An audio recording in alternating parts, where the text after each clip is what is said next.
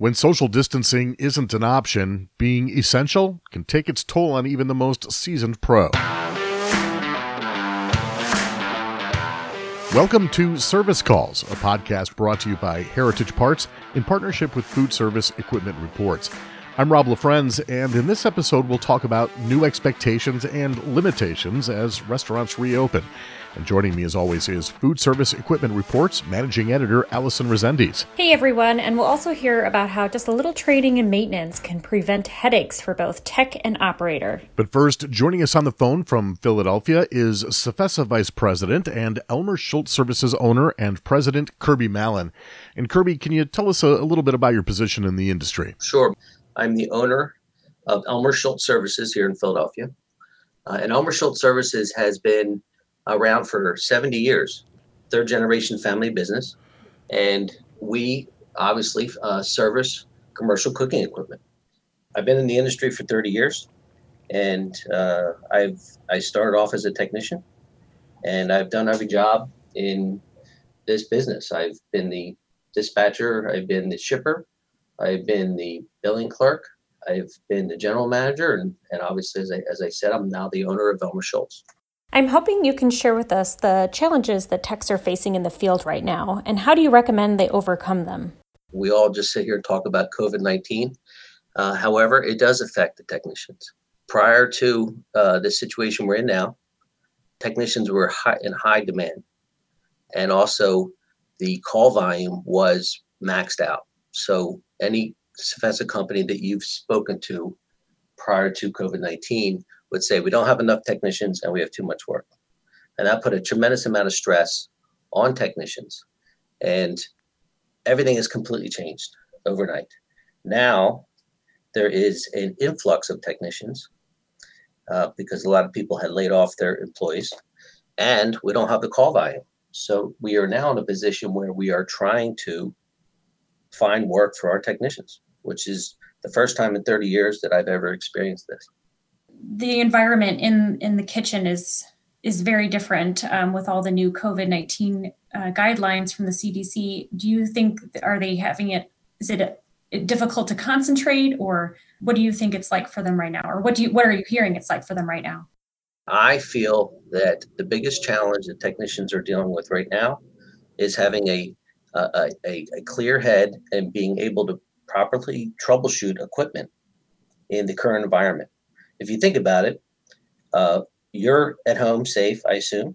I come into my office, I close my door, I sit in my office, and it's a work environment that is conducive to the COVID-19 situation we're in. Now, a technician, what does he have to do? He has to roll into a kitchen that he doesn't know any of the people around him, and he has to troubleshoot a piece of equipment in a timely manner. At $120 an hour, there's a tremendous amount of stress on a technician to properly troubleshoot a piece of equipment and to install the proper part to get the piece of equipment up and running. Now, they have to do that with 10 other strangers around them, some wearing masks, some trying to wear a mask, some pulled down below their nose. And I think that they're extremely stressed out of catching COVID-19 in the workplace. And then they complete that job and then they have to go to another kitchen and they have to do the same thing where they're in another environment where they do not know these people. And it's got to be a terribly stressful situation. What advice do you have for a tech who's having a hard time concentrating? Well, I think that there's a couple things that could be done. I think that if we can send the same technician in to the same kitchen, especially in a COVID-19 situation, if Chef Bob is used to seeing Jeff come in and fix his oven, and he feels comfortable with Jeff, and Jeff feels comfortable with Chef Bob, then the same technician should go back in the following week for another piece of equipment. I think that's one thing. We could have a relationship with the store owner or the chef and the technician. Also, when a technician is going in to fix a piece of equipment, he should know what he's working on, what the issues are, and have all service manuals available at his disposal. And we've even thought about servicing equipment off hours. So there was a school of thought that if these technicians are very concerned about rolling into a kitchen with 10 people working in the kitchen, then maybe we ought to go in there at midnight and service the equipment at night. So that's one thing that we've been considering.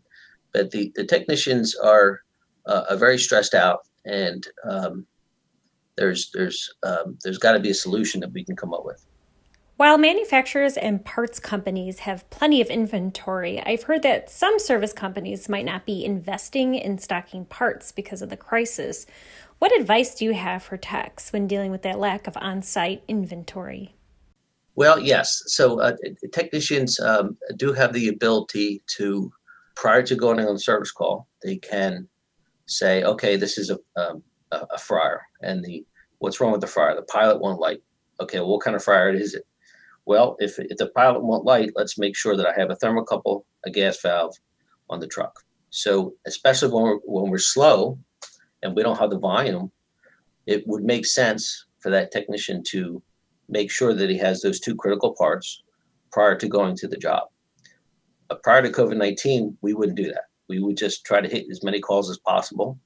And again, with the inventory on the trucks, we were able to provide a 85% first call fix.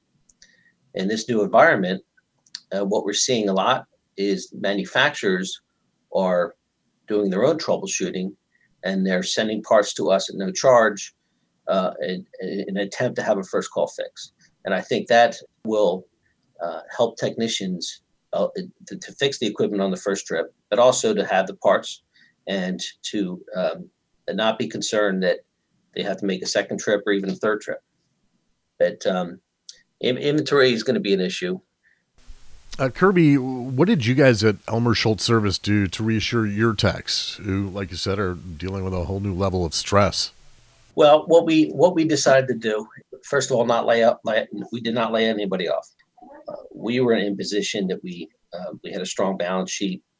I guess we were planning for a rainy day all along and didn't know it. But we were in a position that we felt that we were not going to lay off any employees. We reduced hours, and we took the opportunity to look at all of our processes and to evaluate our processes and to make changes that we've always kind of wanted to do and never did.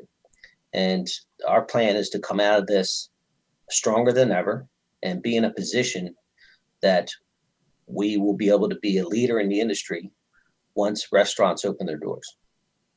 You know, in some previous episodes, we've talked about training, and things are so different now. What do you see happening on your end as far as training and what challenges are techs dealing with? One good option for technicians in this particular time is to become a master certified technician, a CFESA master certified technician.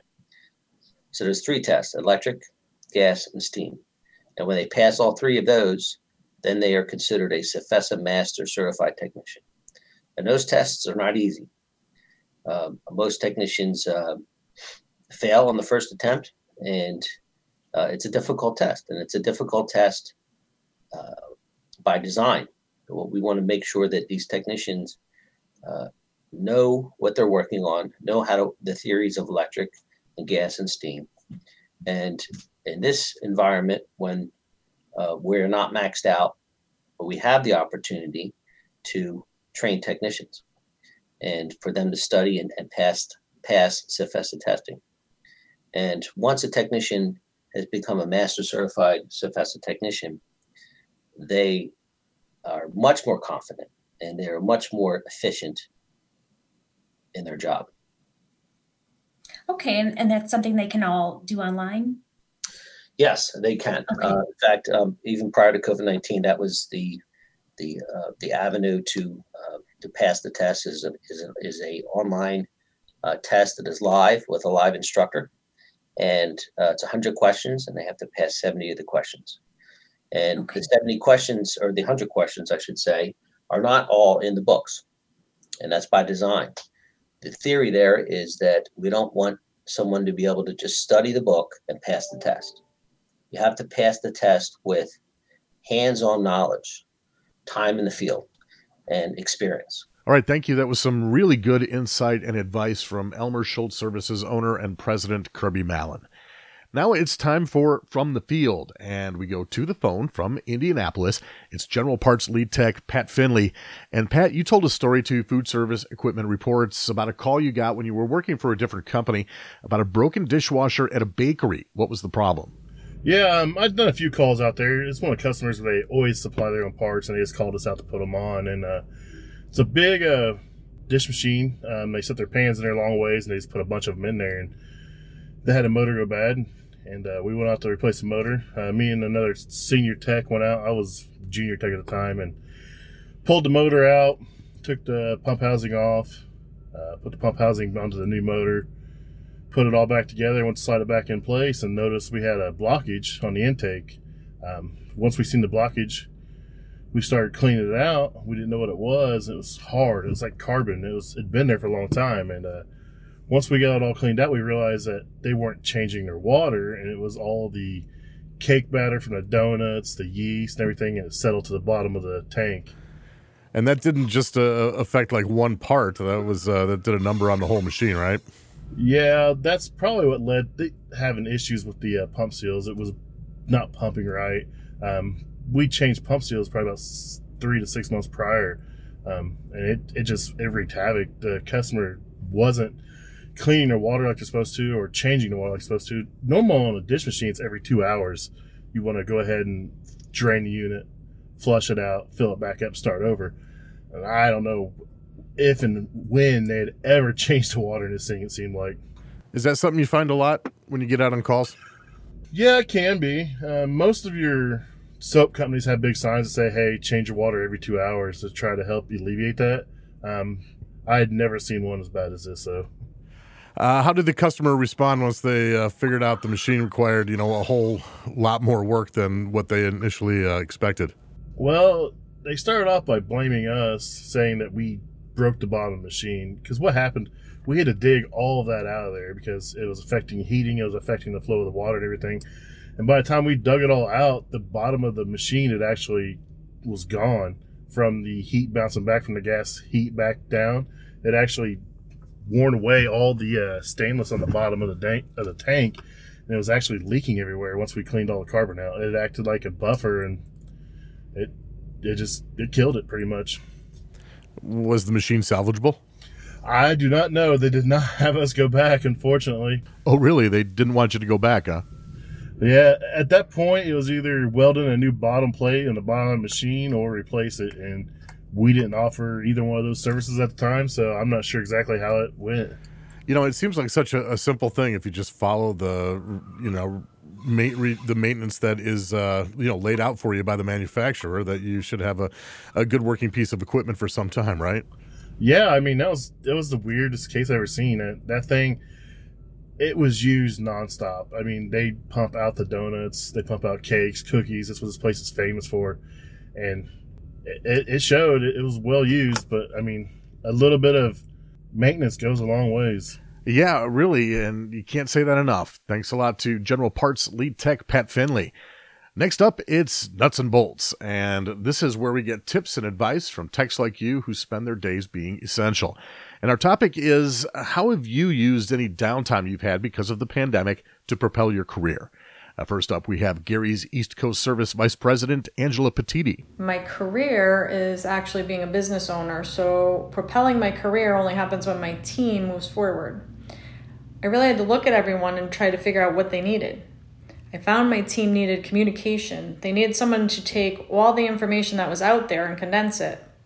So every day I would get information from all different sources and then take what I learned and create policies for work and suggestions for day-to-day life on how to keep ourselves, our customers, and our families safe. Each day I would put out a video blast to my employees. Being on video is definitely something that does not come natural to me, and it was a definite learning experience. I did the videos almost every day, every business day for a month. I think that experience will help me to be a better communicator, which will help my team and my business propel into the future. Next, it's Choquette CKS lead technician and trainer Jeff Bruce. So business has been slow for us, and with fewer people working, we've taken on more responsibilities individually and taken on a bit of other people's jobs that aren't working right now. And it's definitely created more of an understanding for us and definitely appreciation for the jobs that other people do, which I think is a really important thing for our careers going forward. We've also done a lot of online training through our manufacturers and learned to work as a team really well, and I think that's been really important for us moving forward. Here's Duffy's AIS field service technician, Matt Weller. Our business slowed down quite a bit as a result of the pandemic. Most of our technicians have been using the time doing a lot of online training. Many of the manufacturers have offered that. I personally took several of those and used the time to study for and then take and pass several of my CFESA certifications. So that's what we've been doing here. And my colleague Jennifer O'Neill has this email from EMR Delaware Valley technician Nico Calloway. To propel my career, I've greatly increased studying in areas that I feel need work. I've been studying for CFESA tests and passing them, which benefits the company. Also putting forth the effort to study for my HVAC master's, which is probably the main focal point, as that'll boost my career even further with new opportunities and abilities. Thanks a lot to everyone for your contributions. Next month, we want to know, as you work to improve your skills, what's your number one rule when it comes to phoning or texting your customers? We'd love to hear from you, and you can call in to leave a message. Our number is 312-788-7618. That's 312-788-7618. You can also email or record a voice memo on your phone and send it along to servicecalls@fermag.com. And that's it for this episode of Service Calls, brought to you by Heritage Parts in partnership with Food Service Equipment Reports. We'll be back next month, so be sure to follow and subscribe so you don't miss a single episode. I'm Rob LaFrance.